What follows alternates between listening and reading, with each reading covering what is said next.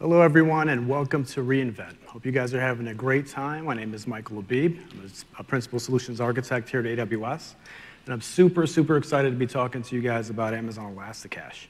So today what we're going to do is we're going to dive into the service. We're also going to look at various usage patterns that you can use with kind of injecting in-memory data stores with your architectures. So for our agenda today, we're going to start with what's new. Then we'll dive into the service itself. We'll review some of those common architecture patterns. We'll dive into different caching strategies. A lot of people ask, how do you cache data using Redis or Memcached? And then we'll conclude with best practices. So gone are the days where you have one monolith database serving all your data needs, right? And for good reason. With the diversity of usage patterns and data access patterns, essentially, you really need a database that's optimized and purpose-built for a particular use case. And in the case of Elasticache, it sort of fits in the in-memory space, partly because the data is in memory. And because it's in memory, it's incredibly fast, orders of magnitude faster than retrieving data from disk.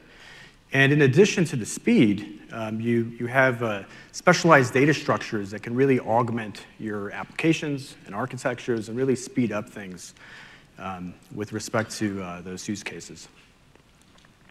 And speaking of speed, when you're building an application, typically, speed is one of the things that should be one of your top design principles, right? So you'd be hard-pressed to think of a use case that you want to build a slow system. And the opposite is true, and that's partly why we see such a demand for in-memory data stores. And it's not really a sort of a binary, do I choose in-memory or do I choose a different type of database? It's really to augment your architectures, and we're going to really dive into that when we look at the architecture patterns. So what's new? A lot is new with the Redis and Memcached engines. Redis 5.0 is out, huge announcement. So Redis Streams really being the highlight of Redis 5. Redis 5 is supported with Elasticache. The other thing that's new with Redis is sorted sets sort of got married with lists. So if you're familiar with both of those data structures, sorted sets can now do pop and block capabilities, which is pretty awesome. Memcached 1.5.10 is out, also supported with Elasticache. And really between both of these engines, a lot of optimizations, enhancements to algorithms, things of that nature. I'm not going to have time to dive into each one of these, but if you have any questions afterward, please let me know. So since streams is such a big topic, I want to spend a few minutes talking about the value of streams. Before we can get into that, it's important to level set on how time series data was sort of built and used with Redis. So there was generally a few different approaches that you would take with Redis with respect to time series. The first one is you'd leverage a sorted set. And this is probably the most common approach. And so the way you would do it is essentially a sorted set is you have a key, you have a collection of members, and each member has a value and a score. And the score essentially allows you to rank the data. And the score for time series would be, let's say, a timestamp. And that would give you the capability of sort of sorting the data either by ascending and descending order. The problem with using a sorted set is that, number one, the values have to be unique, right? In the time series use case, you might have duplicate values, right? And so having a constraint on the uniqueness it could be problematic. The second one is the scores themselves can be modified, right? So they're mutable. And that also can be a problem. So it's not truly a time series data structure. Another approach is using a list. So a list is obviously a key that's mapped to a collection of members. And those members allow you to push and pop values in the order of insertion. Now, the issue with using a list is essentially you typically have one consumer, and that consumer could be a blocking consumer that's just popping elements off the list. So there's no fan-out capabilities with a list, and there's also no way to recover from, say you popped a value and say that the message didn't get processed properly. It doesn't really have that true capability in terms of recovering from a message. Another data structure that people would use is PubSub. And so PubSub is not really a data structure, but it's a capability that's embedded in Redis. And the thing with PubSub is it does support fan-out, right? So you would have a channel, and then you define a channel, then you publish messages to the channel, and you could have subscribers subscribing to that channel. And as they're subscribing, basically you're fanning out those messages. The problem is the data is not being persisted in a structure, in a data structure. So if a client is not listening to the channel, it's going to miss the message, right? And so it's not really ideal for critical data or truly message-driven data or time series data. So the lack of a true time series data structure is really what birthed the need of Redis streams. I'm going to kind of dive into the anatomy quite a bit, and we'll kind of break it down to some degree. So you have three concepts, right? You have a producer, you have the stream itself, which is the data structure, and then you have a consumer. So from a producer standpoint, you can add a value to the stream using the xadd command. Basically, syntactically, it would look like this, right? You define the name of the stream. In this case, it's called my stream. The star is basically saying, Redis, hey, generate an ID for me, a unique ID. In this case, the ID would always be a time with the sequence, so it's guaranteed to be unique. And then the message is sort of a pair with the message and the value. So as soon as I persist that into the stream, Redis returns back that unique ID. That ID would be used for me to know what was the last message that I persisted. So I can use that to iterate over the messages in the stream. Now, the stream itself is append only, right? So the data is immutable, right? And so it's ideal for capturing the true sequence of events. And in addition to that, there's a variety of different ways that you can consume that message. In this example, we're just using an X range. I'm saying, give me all the messages with the min-max. And so in this case, I got my message back. But there's a variety of other ways. And even more interestingly is you can define something called a consumer group.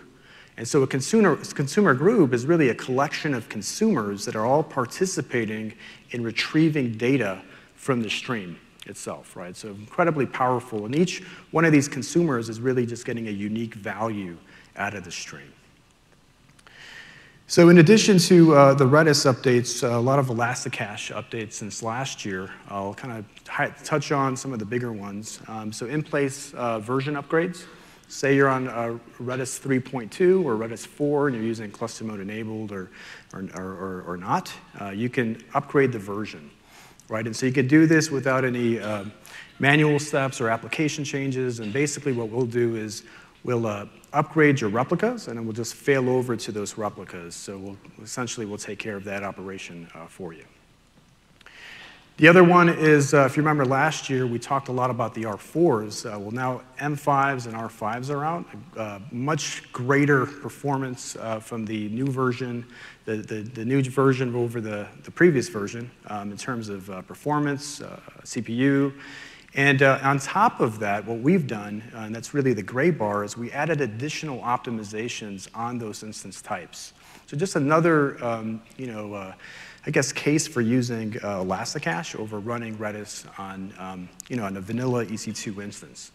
But generally, what you can see out of this graph, if you compare like the blue, which is the previous gen R4s, the gray would be the optimized on 4 Elasticache M5 R5s, you really see 144% throughput, additional throughput that you can achieve, which is massive. Another big announcement is, previously we still, the standard configuration is 15 shards, and a shard again is made up of a primary and up to 5 replicas, which make up a max of 90 nodes. We're changing that, right? So if you really have the need to have much more, maybe larger data or a much larger cluster use case, 250 node support is available today if you want to get whitelisted. And so if you can see, do the math, depending on how many primaries, shards that you have, or how many replicas associated to that shard, you can have upwards to 170 terabytes of data in your cluster. That's massive, right? So, it might sound crazy, but maybe not, right? Because people aren't just caching database data anymore, right? It's not just database, it's not just session data, it's a lot of other types of data, and we'll talk through that when we get into the application architectures. And then in addition to what I just mentioned, expect a lot more optimizations that are going to occur on the actual the instances that we host for you. And then we're also going to support the rename command. A lot of you have shared that request that you want to be able to hide specific commands, maybe like the keys command that prevents your developers from bringing down the cluster. And then self-service patching. So we're going to give you the capability of really selecting, within a certain window when you want those patches to take place.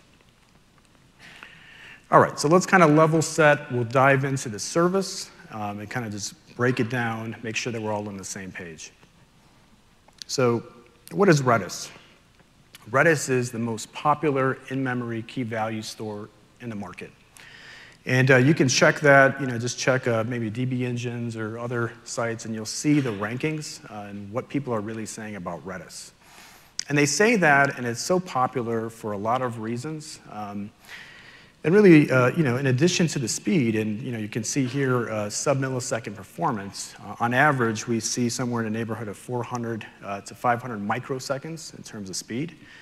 But you have additional things with, say, like Memcached doesn't have, which is really the HA, right? So you have HA, you also can do backup and restore, you also have atomic operations, and then where it gets really interesting is the additional data structures that you have. So if you're a developer, and as you're building your applications and you're thinking about the different objects and collection classes that you use, a lot of these are familiar to you, right? So whether you're using a list or a hash map, a set, a sorted set, a lot of these are things that you're currently working with. So you no longer have to think about how do I serialize the data structure that I'm using in my current application. You can actually just persist that structure into Redis and operate on that structure, right? So it actually eliminates a lot of lines of code with respect to what's supported. And then the cool thing about having backup and restore is you can essentially up to 20 times per day as a soft limit, you can take snapshots, right? Create an RPO of the data that's in memory as well. And from a syntactical standpoint, incredibly powerful. The APIs are very rich with respect to sorting, ranking, and a lot of different ways that you can manipulate data and retrieve data in Redis. So additional background here. So like if you were to stand up, say, open source Redis on your own, maybe in a POC environment, you might find it to be relatively straightforward. But if you want to productionize that, there's a lot that goes into productionizing Redis. Number one is how do you make sure that this thing is truly HA, right? Especially if the data is, say, critical data or really, it's enterprise level application. It's also difficult to scale, right? Because if you want to change the sharding, whether you want to add shards or remove shards, there's some limitations with open source Redis. I'm going to talk a little bit about that in the next slide. And then from an investment standpoint, how much resources you want to invest in putting people behind managing Redis. And when you do the TCO on that, with comparing that with a managed service, might not make sense, right? And I'll give you one reason, is if you are hosting it on your own, you're paying for, say, data out between the AZs. So you have to add the data out charge plus the EC2 charge, and then compare that with just the managed service, which doesn't charge you for that data out communication, right? And so generally, you'll see the price to be pretty similar, right? And so with Amazon Elasticache, in addition to us hosting Redis, we're very much invested into the engine. We have developers who are contributing. We actually just, last year, we contributed encryption in transit to the Redis community, along with other bugs and fixes and things of that nature.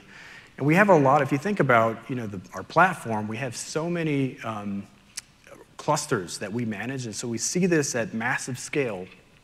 And we've really tuned Elasticache to fit a lot of these needs, right? So one thing which we're going to talk about is how we shard data, and that's coming up in a next slide. But the other thing is really removing the headaches with respect to making sure that the data is encrypted, the manageability of the data, making sure that you're patched and racked, and all that stuff sort of just goes away in a managed service.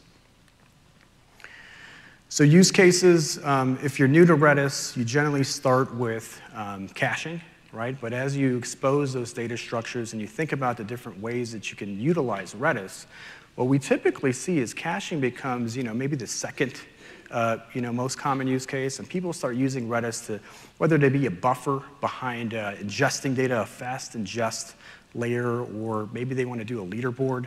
And so in this slide, it says gaming leaderboard, but the reality is you can have a sales leaderboard, you can have a leaderboard that's really just ranking various types of data, maybe most popular activities to your website or products. Could be Twitter feeds. So really, a leaderboard is just leveraging a sorted set. There's also geospatial capabilities. We'll talk about that, but essentially Redis allows you to pass in a longitude and latitude and do like a georadius command to really identify values or members that belong to a particular geography. We see a lot of media streaming, really just whether you're putting portions of the media into maybe a byte array into Redis, or whether you have links to other media and content. Session stores, chat applications now just became a lot easier with Redis streams, same with message queues. People use lists for that. And we're seeing a lot of machine learning use cases as well. And so the use cases make a lot of sense anytime that you really need to augment an architecture and make something run a lot faster. And so this slide is really just giving you an idea of the different types of organizations that we have using Elasticache. And if you just think about the verticals, you can imagine the different types of use cases that they might be using it for. And a lot of them have to do with the previous slide that I was just discussing. All right, so with Redis, I'm going to level set on the different types of topologies that you have, just so you can understand what's available. The vertically scaled topology, some people refer to this as kind of the classic mode. Vertically scaled, what it really means is all your data resides into one node, right? And so you have a primary node, and for every primary, you can have 0 to 5 replicas, right? And so the largest size cluster that you can have is whatever data you can fit in the largest instance type. Now, in this type of topology, you would have an application that would connect to your primary endpoint, and then you might have another connection from your applications that's connected to your replica endpoints, right? So you would scale your reads off your replica endpoints, and then you have your primary for your writes. And generally what happens is, depending on the way your client works, there would be various options with how you want to do connection pooling and how you want to discover those replicas, because the replica endpoints are not persistent. Now, the other topology, and this is where we're going to spend most of the time because most organizations are actually moving into this topology, is the horizontally scaled topology. And one of the reasons why it makes a lot of sense to move into this is because you can have a one shard cluster mode enabled topology, which really is the equivalent of having one primary with the same amount of replicas in the vertically scaled topology. The added benefit, though, is that you can change the amount of shards that you want in this topology with 0 downtime, and I'm going to talk about that in a later slide. But what horizontally scaled topologies really mean is that rather than all your data, that entire key space, belonging on one node, you're dividing that key space into shards, right? So let's assume that you have 4 shards. The concept of a slot is essentially there's 16,384 slots, and then that slot would be used to decide what range of what hash slot range would belong to each shard. And then the anatomy of a shard essentially is the same thing. You have a primary, and then you have a replica that corresponds to the same hash slot range for that particular shard. Now, where this is different, in addition to the partitioning, is also in how you connect to Redis and how you talk to Redis. So what happens is if you're using a cluster-aware client, the client itself, you can map it to talk to the configuration endpoint, so we expose that rather than a primary endpoint. And in the configuration endpoint, when you talk through that, the client, depending on the implementation of the client, it's essentially going to do a cluster slots info command behind the scenes. It's going to get a map from Redis what the topology looks like. And the topology is what are all the shards and what are the hash slot ranges associated to each shard. And it's also going to have like a flag on which one would be a primary, which one would be a replica. Now, once it has that map is stored locally in the client. And the client then knows that if I were to do a get set type of operation, the first thing that it's going to do is going to execute a circ16 mod function. And it's going to, based on the output of that function, it's going to know where to send the key, right? What shard does that key belong to? And if for whatever reason the topology changed after the cached map, the client would generally refresh its map, right? So that's an implementation detail of the client, and some clients also will frequently ping Redis in the background. So the takeaway here is that when you build a cluster mode enabled cluster, you're basically deciding how many shards you want, how many partitions do you want of your data, and then you can also, by default, it's equally distributing the hash slot ranges on that cluster, but you can also do a custom distribution if you wanted to. And so you can say, I want just this range on shard 1 and maybe that range on shard 2. And you might want to do that if you wanted to isolate some keys onto a particular shard. And then you can always check when you do this, you're essentially, you should see, depending on the distribution you pick, you can see the current items in each one of those shards just using the CloudWatch metric that we expose. All right, so just kind of a quick recap with this slide and the next. The value that you get with cluster mode enabled, number one, is you have additional nodes, right? And so additional nodes, what that really means is you're able to add more memory. You're also able to scale your writes. You're also able to scale your reads much more effectively. You also have more connections if you really needed to support a lot more connections. They both support the open source client. There's nothing unique about Elasticache with respect to connecting to it. And the other added benefit is the failover time. So I mentioned earlier that if you were in cluster mode disabled, you get a primary endpoint, and that's a persistent endpoint. With cluster mode enabled, you're dealing with a map, right? And so what that means is there's no DNS updates or propagation that needs to take place, so failover takes a lot faster. And then the other thing that's great is that if your data is partitioned, let's say you had 10 shards, and one of the shards had a failure, only 10% of your writes are impacted. I mean, you could still read, because assuming you have a replica, but then until that failover takes place, which could be up to 15 to 30 seconds, then you can start writing again. But it's much faster than that vertically scaled topology, which also needs to do the record set changes. And then from a price standpoint, they could be very similar, right? So it's kind of, you have to do the math. But essentially what happens is, where you would normally scale up, now you're just choosing the smallest instance type that supports the network bandwidth that makes sense for you. I would highly recommend the new R5s, M5s. And then pick maybe a smaller size that makes sense to have multiples, right? And again, you can do the resharding capabilities with online resharding. All right, so just to kind of break down the anatomy even further, so a shard, I mentioned earlier, by default, you can have up to 15. This is assuming you're not whitelisted. So 15 shards, and again, a shard is made up of a primary and a replica. We're doing a synchronous replication for you. If you want to see what the replication lag is, that's another CloudWatch metric. And then the replica is optional. You can have either no replicas, or you can have up to 5 per each shard.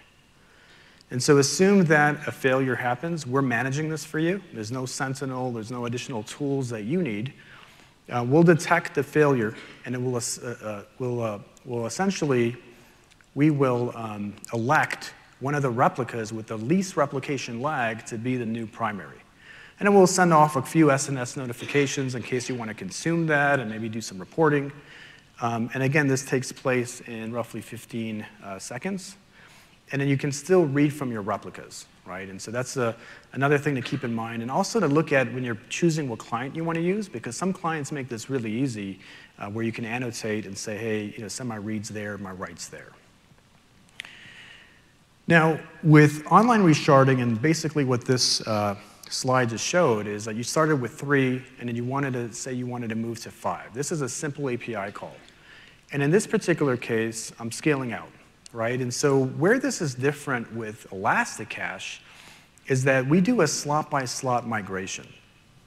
Now, the ownership of the request is still at the source, and it's just until the entire slot was been migrated to the destination, then we start sending the traffic essentially to the new shard. Now, what this gives you, because we're doing slot by slot, is we give you the ability to still execute, your Lua commands, your mgets on that particular shard. Whereas with open source, it might suffer from that because there's that split slot scenario, right? And so that's one. The second advantage is that this is a much easier, more reliable way to shard data. And so it's easier to recover from. There's no manual intervention if during the resharding capability something went wrong. That could be problematic if you were doing this on your own. And then the other added benefit here is that there's no application changes, right? So this is happening behind the hood. You're not seeing this. Your application is still connecting to and writing and reading from the cluster. The cluster still knows which is the primaries and replicas. And then once the slot changes take place, it's going to modify its map, and then your application will know where to direct the traffic. Now, the only thing that I will mention is that this might add a little bit of latency, up to 20% latency. But again, we're talking about an in-memory data store. So where you're initially at 400 microseconds, maybe now you're at 600 microseconds. And then the same thing is true for scaling in, right? So you have the ability to change how many shards that you want, whether it's out or in. And this is great, especially if you don't know how many shards you need. Or if you know that there's an event happening, maybe you're a retailer and you want to prepare for the holidays, or Black Friday just passed, or Cyber Monday, you have that ability to plan in advance, right, very easily with no downtime. Now, because you can do this, right, there's no reason why you can't automate a process, right? And so I'm always about automation. I always talk about automation, especially with CloudWatch metrics that you should be concerned with. In this particular case, say, for example, you were watching a particular metric. Maybe it was memory. Maybe it was engine-level CPU utilization. If it met your threshold, kick out an SNS notification, trigger a Lambda function, and that Lambda function can execute a resharding command, and essentially modify the cluster with whatever additional shards make sense for your topology. Now, this is not going to happen instantaneously because there's a lot of data being moved around and operations moving around, but at least it's happening durably, and just account for that. Account for the timing, so you might want to be a little bit more conservative with respect to when that threshold is met. All right, so let's kind of dive into some architecture patterns that we see, at least common ones.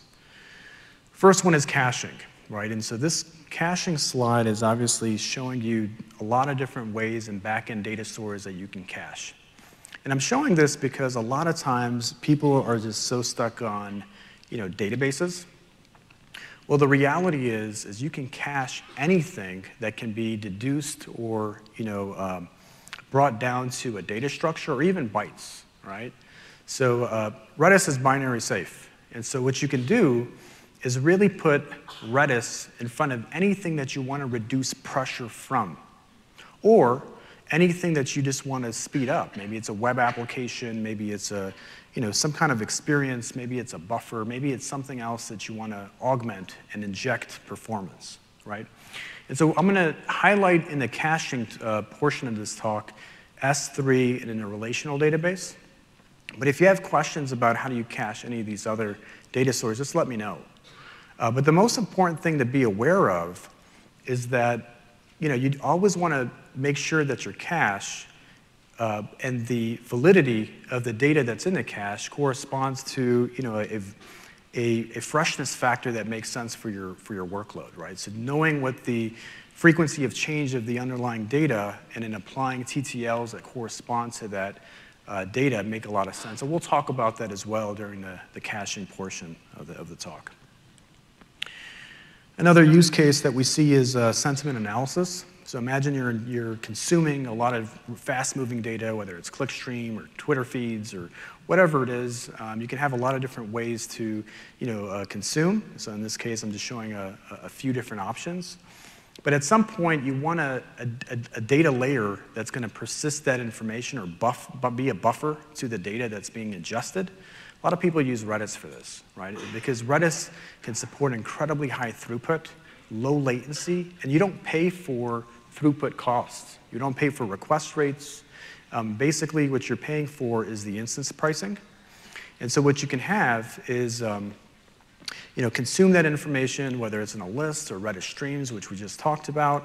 And then you can have consumers or multiple consumers peeling records off of the stream and then sending those records at whatever frequency that you want to other places, maybe to do sentiment analysis with Comprehend, maybe to do a leaderboard as you're seeing these tweets or the click streams taking place. You want to see what the activity or the ranking of those items are in the feed. And then another option is maybe sending that data to your primary database somewhere else, right? So that's that's where DynamoDB sort of fits in. It's kind of a strange sound here. I don't know what that is. All right, I'm just going to ignore it until somebody shuts it off. All right. So, and then the other one is using IoT data. So we get this quite a bit. With IoT data, you obviously have these sensors. You're consuming data, from various places. AWS IoT Core makes this incredibly easy to do. And then as you're consuming this data, you might have a rule that's saying, for specific type of information, I want to send that data to Redis. And then maybe the other data, the raw data, I want to have a historical view of all that information and shove that into my data lake, maybe S3. And so we talked about the different ways you can deal with time series data with Redis. Again, Redis streams here makes a lot of sense. And then sorted sets would be the other option. All right. I'm going to ignore that. All right. So the next one is real-time Kinesis filtering. So we get this a bit. Whether it's Kinesis, whether it's Kafka, it doesn't really matter. So assume that you're grabbing or you're processing a lot of streaming data, fast-moving data.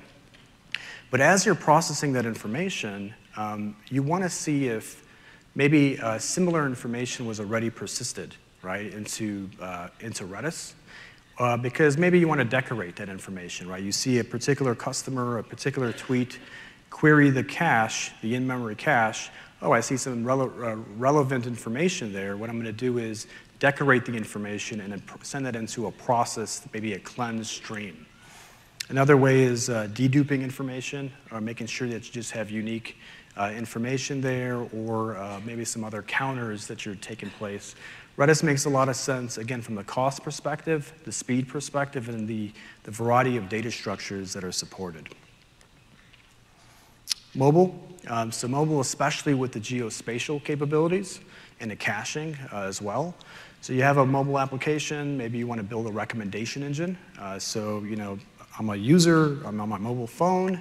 You can pass up my longitude, latitude. That will hit maybe your API gateway. It will trigger a Lambda integration, hit Redis, send my longitude, latitude to Redis, execute a georadius command, and then have Redis send you all the points of interest back to your user, right? So what are the places within a mile radius of my current position? Makes a whole lot of sense. Now, in this particular case, Redis would be augmenting the backend data store, which in this case would be Dynamo. And then you can have a nice write-back pattern where you're constantly refreshing and updating the cache by just triggering off of a DynamoDB streams a Lambda function, right? So it makes a nice little process to keep your cache fresh.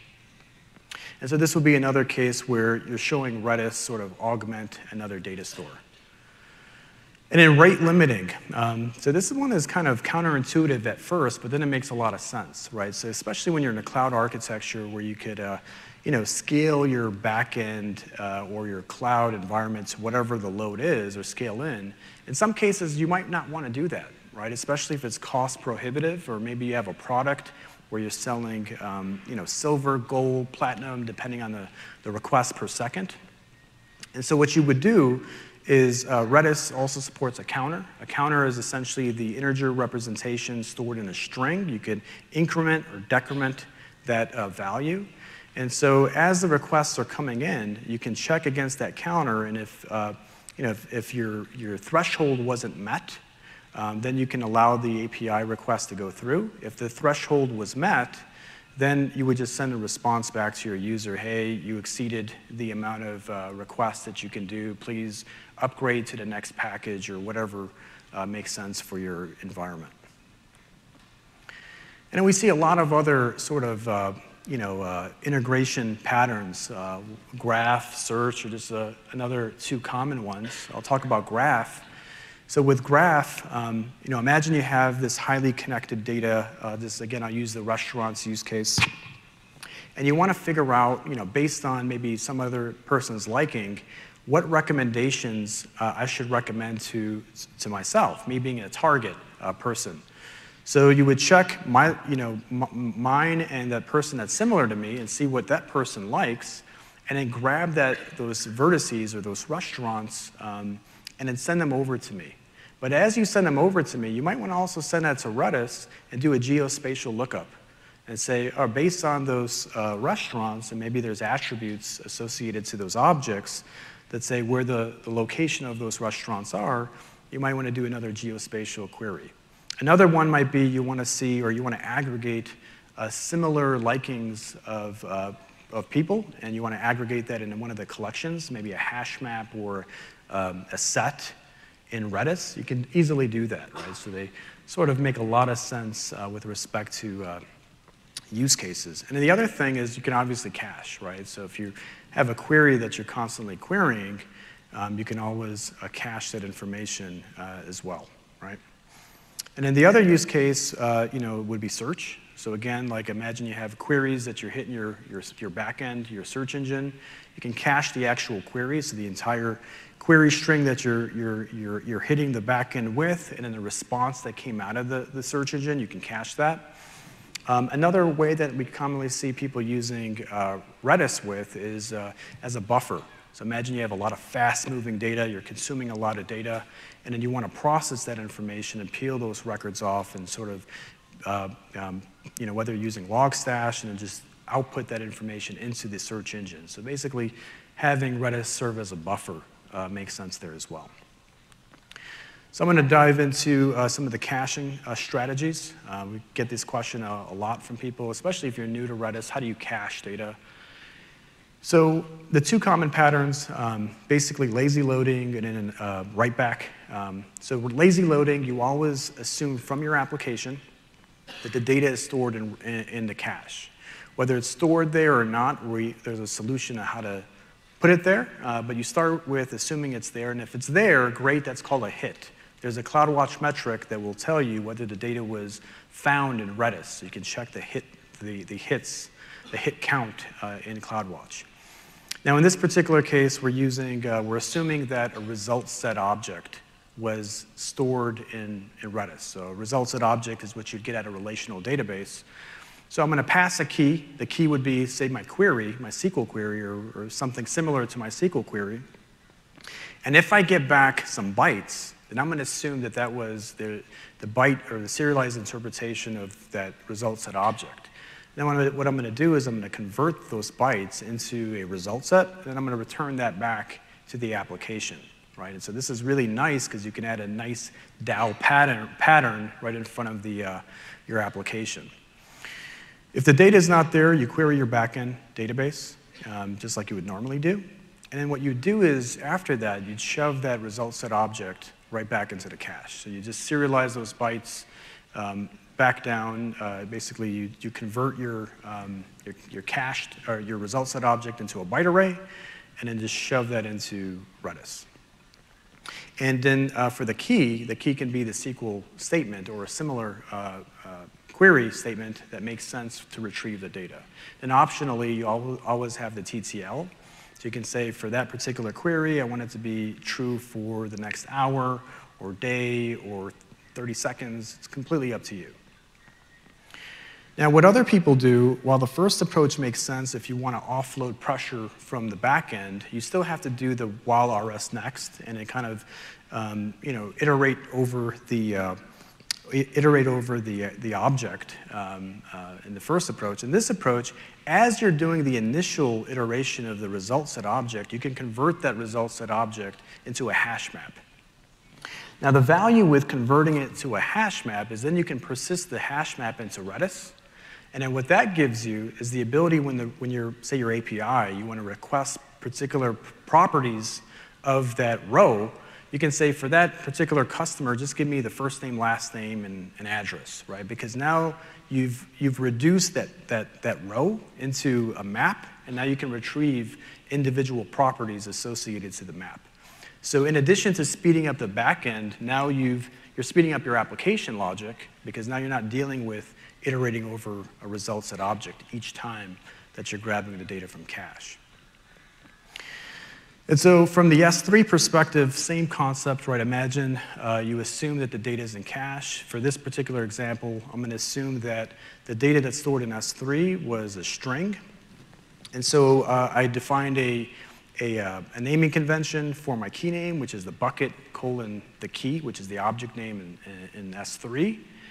If I get a value back, great. I'm going to return that back, and I'm going to assume that was the cache value in S3. The value wasn't there. I'm going to query S3 like I typically do. Maybe I'll get back a object content input stream, and I'll convert that input stream essentially to a buffer, a string buffer, and then again into a string, and then shove that into Redis. Now, obviously, there's other data structures and different ways that you can do this. In this particular case, I'm going to take whatever value was in that file or that object, and then make that a string, and then shove that in my value into Redis. Now, with Redis, each value can have a max size of 512 megabytes. Now, you'd never want to store 512 megabytes as a single value, but you could, right? Technically, you could. But generally, you would want to have it in a manageable size for each individual value. Now, the other thing that's cool about S3 is you can define this sort of write-back pattern that's going to constantly keep your data in memory fresh. So assume you're caching S3 and you're writing to S3. On those inserts, you can trigger a Lambda function, which is going to shove the data right back into Redis. So again, when you query the data in S3 out of Redis, and then you're also proactively hydrating the data back into Redis. All right, and so one other thing I'll mention about caching is that with lazy loading, if you're just doing lazy loading, that might make sense it might be a good cost strategy because you're only caching data that's been queried. But if the data is not there, you always have that first hit where the data wasn't there, and then you have to sort of cache it. A little bit of overhead that you have to deal with. If you're doing this write back and proactively hydrating the cache, what you might be doing is you might be putting data that is never going to be queried, right? But at least you're increasing the probability that when the request comes in, that it's going to be found, right? And so in practice, what you want to do is you want to do a combination of both. So as you're proactively hydrating the cache, you want to apply a conservative TTL that will make sense, that if the data is never queried, then just expire it. And then if the request finally comes in, then what you do is then just the lazy load will catch it and throw it into the cache. And then you want to play with that and make sure that you understand what exactly is an appropriate TTL value, and then what is the type of data you want to cache, and that would be a good strategy. Now, as we're talking about data and throwing data into memory, you always want to make sure that you size your cluster to a good size that makes sense, that where you're not overfilling memory. But if you ever did overfill memory, Redis is sort of polite with respect to adhering to one of your policies, your eviction policies or max memory policies, to the best of its ability. And so you have a variety of different policies to choose from. And I'll give you a use case where this makes sense. So imagine you're putting in cache data, which is cache queries. And then for those queries, you're applying a TTL value. And then you're also storing maybe a metadata that you don't have a TTL because that metadata doesn't expire maybe for months or some other longer duration of time. In that particular case, if you ever hit an eviction, you probably do not want to use like an all keys LRU. Because an all keys LRU is going to ignore the TTL value associated to a key. And it's just going to look for the least recently used key to evict. In the scenario I described, maybe the volatile LRU would make better sense because when it does evict a key, it's going to choose a key that already has a TTL. So leave that metadata values alone. All right, so cluster size, best practices. When you're first kind of thinking about what is the proper size of this cluster, the first thing you think about is storage. And when you think about storage, like let's assume you need 100 gigs of storage. The first thing to keep in mind is that Redis itself needs about 25 gigs of memory, 25% of memory. And so by default, what we're going to do is we're going to reserve that for you. So at that point, your total cluster size now, you need about 125 gigs. Right? I'm just making up an example. And then assuming that you're just guesstimating, you're not exactly sure how much data you need, you might want to add a little buffer there. And then on top of that, if you're the DevOps person, you also want to make sure that people are using TTLs, because at the end of the day, right, you want to make sure that the data is fresh in the cache and doesn't affect your experience or your customer experience. And you also want to make sure that you know how to react to a situation where you ever need to scale that memory. So that's your first plan. Then the second plan is identifying what your load is. So Redis can support incredibly high throughput for each individual node. I mean, it's incredibly high amounts of operations per second. But even with that, you still want to have a good idea of what's the balance between reads and writes. Do you really need, maybe how many read replicas do you actually need? What's your percentage of reads versus writes? So you want to size that appropriately. And then with writes, as you need additional writes, you'll want to add more partitions to increase, or add more shards to increase your write throughput. And then the other thing is always selecting an instance type that supports the proper network bandwidth that you need. And then, lastly, that I'll talk about is, as we kind of talked briefly about the blast radius, the nice value that you have with partitioning data because only a portion of your writes are affected. Well, if you kind of extrapolate that logic and think about the different use cases that you might have in your system, if you wanted to sort of isolate maybe your caching workloads with your high ingest buffer workloads or queue workloads, along with maybe a different workload, that might make sense. That further sort of protects your environment, doesn't affect the blast radius if a particular failure occurred. Now, the more isolation you do, obviously, there's more clusters that you have, maybe additional cost. What we generally see people do is isolate by purpose. So all your caching workloads are in a cache kind of cluster, and so on. What I would never recommend is just have one cluster and just do everything on that one cluster, right? Because there's just too much happening in one space. Now I talked about CloudWatch. So these are some of the metrics that you want to be aware of. I'll highlight the ones that I would highly recommend putting an alarm on. So bytes used for cache. Make sure you understand what limit or threshold you want to be aware of, how much data is actually being stored in Redis. And then the cache hits and misses is incredibly important because at the end of the day, it's all about making sure you have a hit in Redis, right? So you can just check that, check your counts, and if the ratio is anything less than 80, 90%, that's a problem. There's room for optimization there, right? And that's really making sure that TTL values are appropriate. Engine CPU utilization. So that tells you how much CPU is actually used for Redis.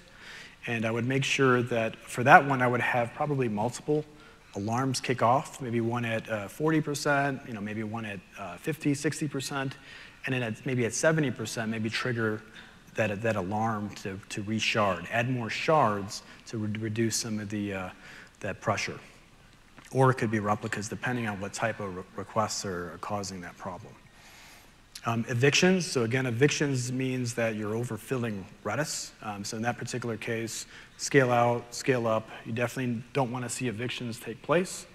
And the same thing with swap. You shouldn't see any swap. I mean, this is an in-memory system, in-memory data store. So as soon as you see some swap, that essentially means that you need more memory. And so we have a couple other talks. We had a Redis stream talk actually just earlier today. We also have a workshop. If you want to get your hands on some Redis on Friday, if you're here on Friday, please come by. We'll also have some Redis streams taking place in that workshop.